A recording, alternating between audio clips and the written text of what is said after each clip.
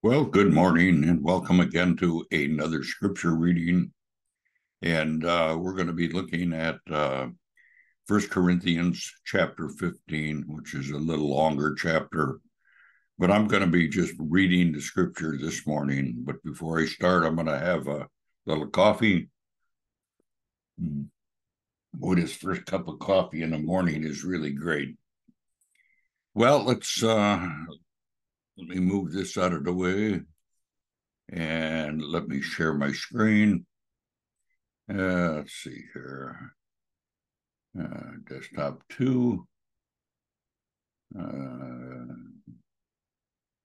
I think this is it.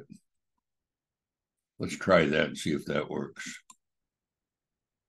No, I guess it doesn't. It looks like yeah, this is it. I guess it's okay. I want to make this a little bigger and put myself up in a corner here. Okay. I hope you can all see this. It's 1 Corinthians 15. The resurrection of Christ. That's what it starts out with. That's the unofficial theme, or uninspired theme, I should say. Let me now remind you, dear brothers and sisters, of the good news I preached to you before. You welcomed it then and still stand firm in it. It is this good news that saves you if you continue to believe the message I told you, unless, of course, you believe something that was never true in the first place. I passed on to you what was more important and what had also been passed on to me. Christ died for our sins, just as the scripture said. He was buried and he was raised from the dead on the third day, just as the scripture said. He was seen by Peter and then by the 12, and after that, he was seen by more than 500 of his followers at one time, most of whom are still alive, though some have died. Then he was seen by James and later by the apostles. Last of all, as though he had been born at the wrong time, I also saw him. For I am the least of the apostles. In fact, I am not even worthy to be called an apostle after the way I persecuted God's church. But afterwards, I am now, it is all because Christ poured out his special favor on me, and not without results, for I have worked harder than any of the other apostles. Yet it was not I, but God who worked through me by his grace. So it makes no difference whether I preach or they preach, for we all preach the same message you have already believed. Now the resurrection of the dead.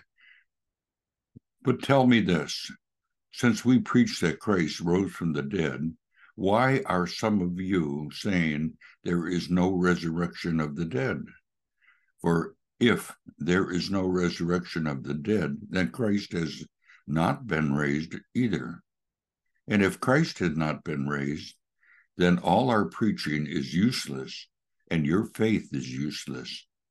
And we apostles would all be lying about God's resurrection of the dead.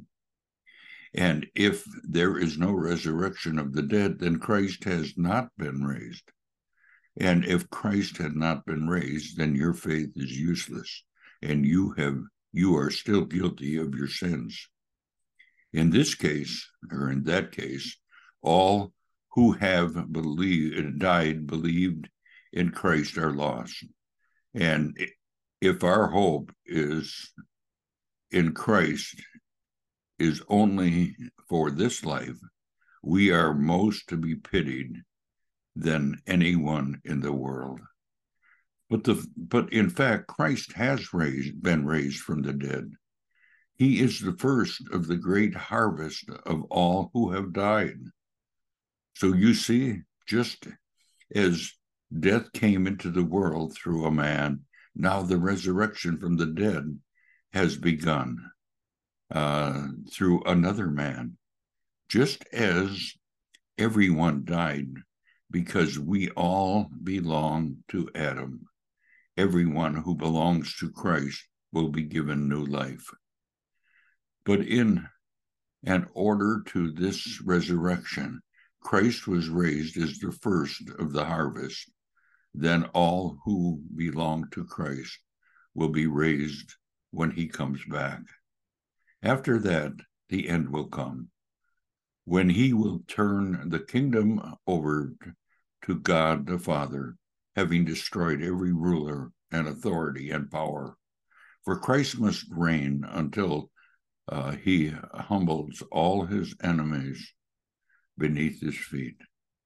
And the last enemy to be destroyed is death. For the scripture says God has put all things under his authority. Of course, when it is all things are under his authority, that does not include God himself, who gave Christ his authority.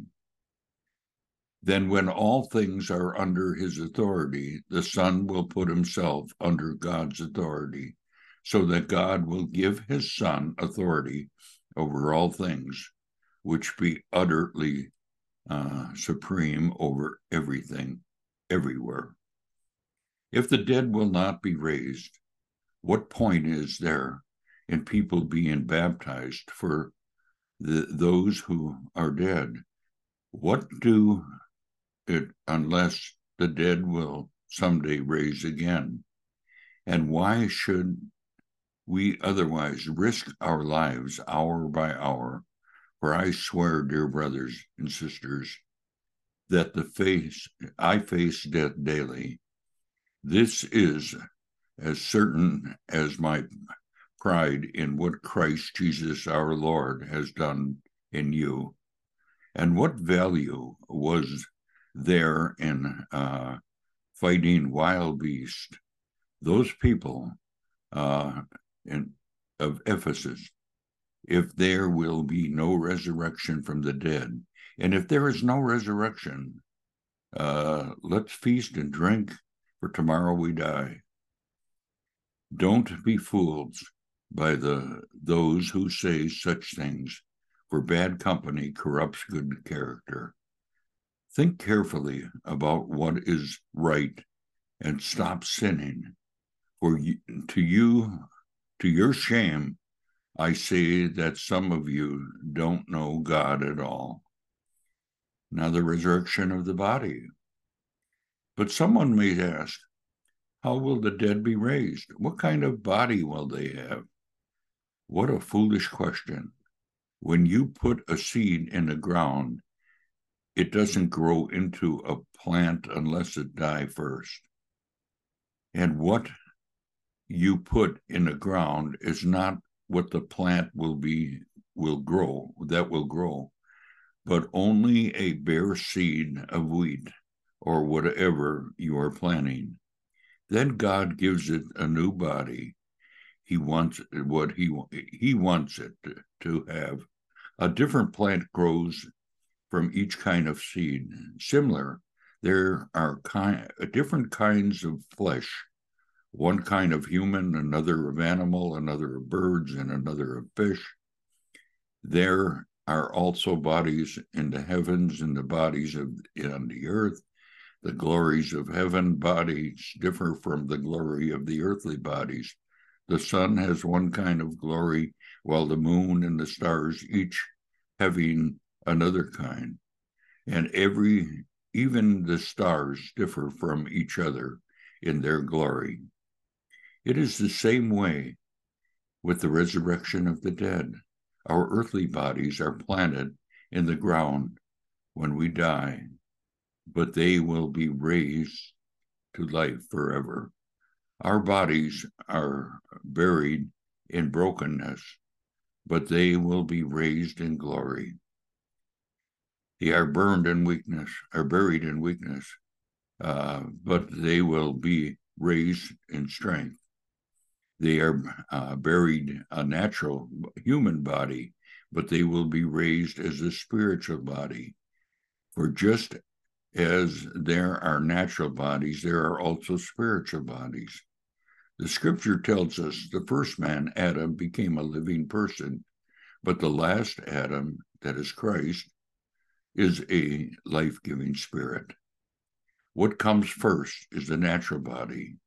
Then the spiritual body comes later.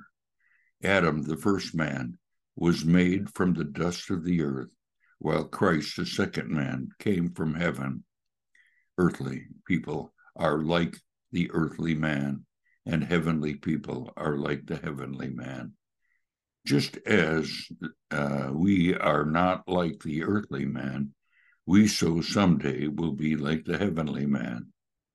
What I am saying, dear brothers and sisters, is that our physical bodies cannot inherit the kingdom of God.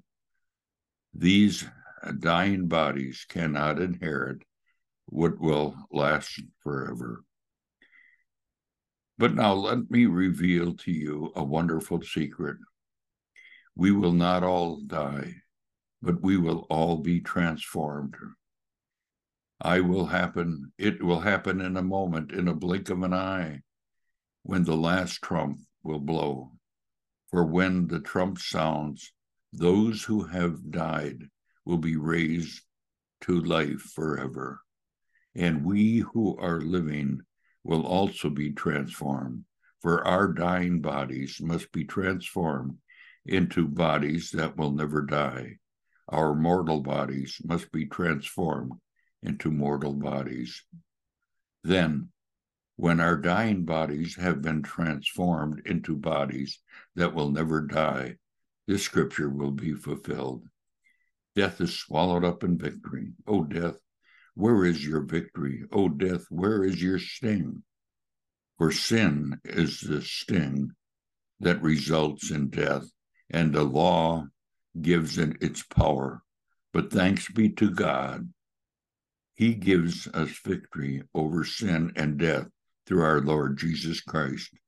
So, my dear brothers and sisters, be strong and immovable and always enthusiastic for the Lord, for you know that nothing you do for the Lord is ever useless.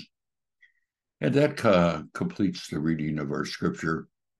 I'm just going to stop sharing my screen here. I am posting this on my Facebook group called Scripture Reading Group. And I believe we got about 10 members right now, and I hope to get more. And I will put a link in the description when I post this. I'm going to post this on my YouTube channel, but I'm also going to post it on my Facebook page. And I hope you join us in discussing this scripture. There's a lot here, but there is some wonderful truth here. And I love this portion of scripture. So with that said, I hope you join me. Thank you for listening to the scripture reading this morning. And I hope you enjoy your cup of coffee, because I sure enjoy mine. But I don't know, you might be a tea drinker. I'm a tea drinker too, so I drink them both. Well, bye for now.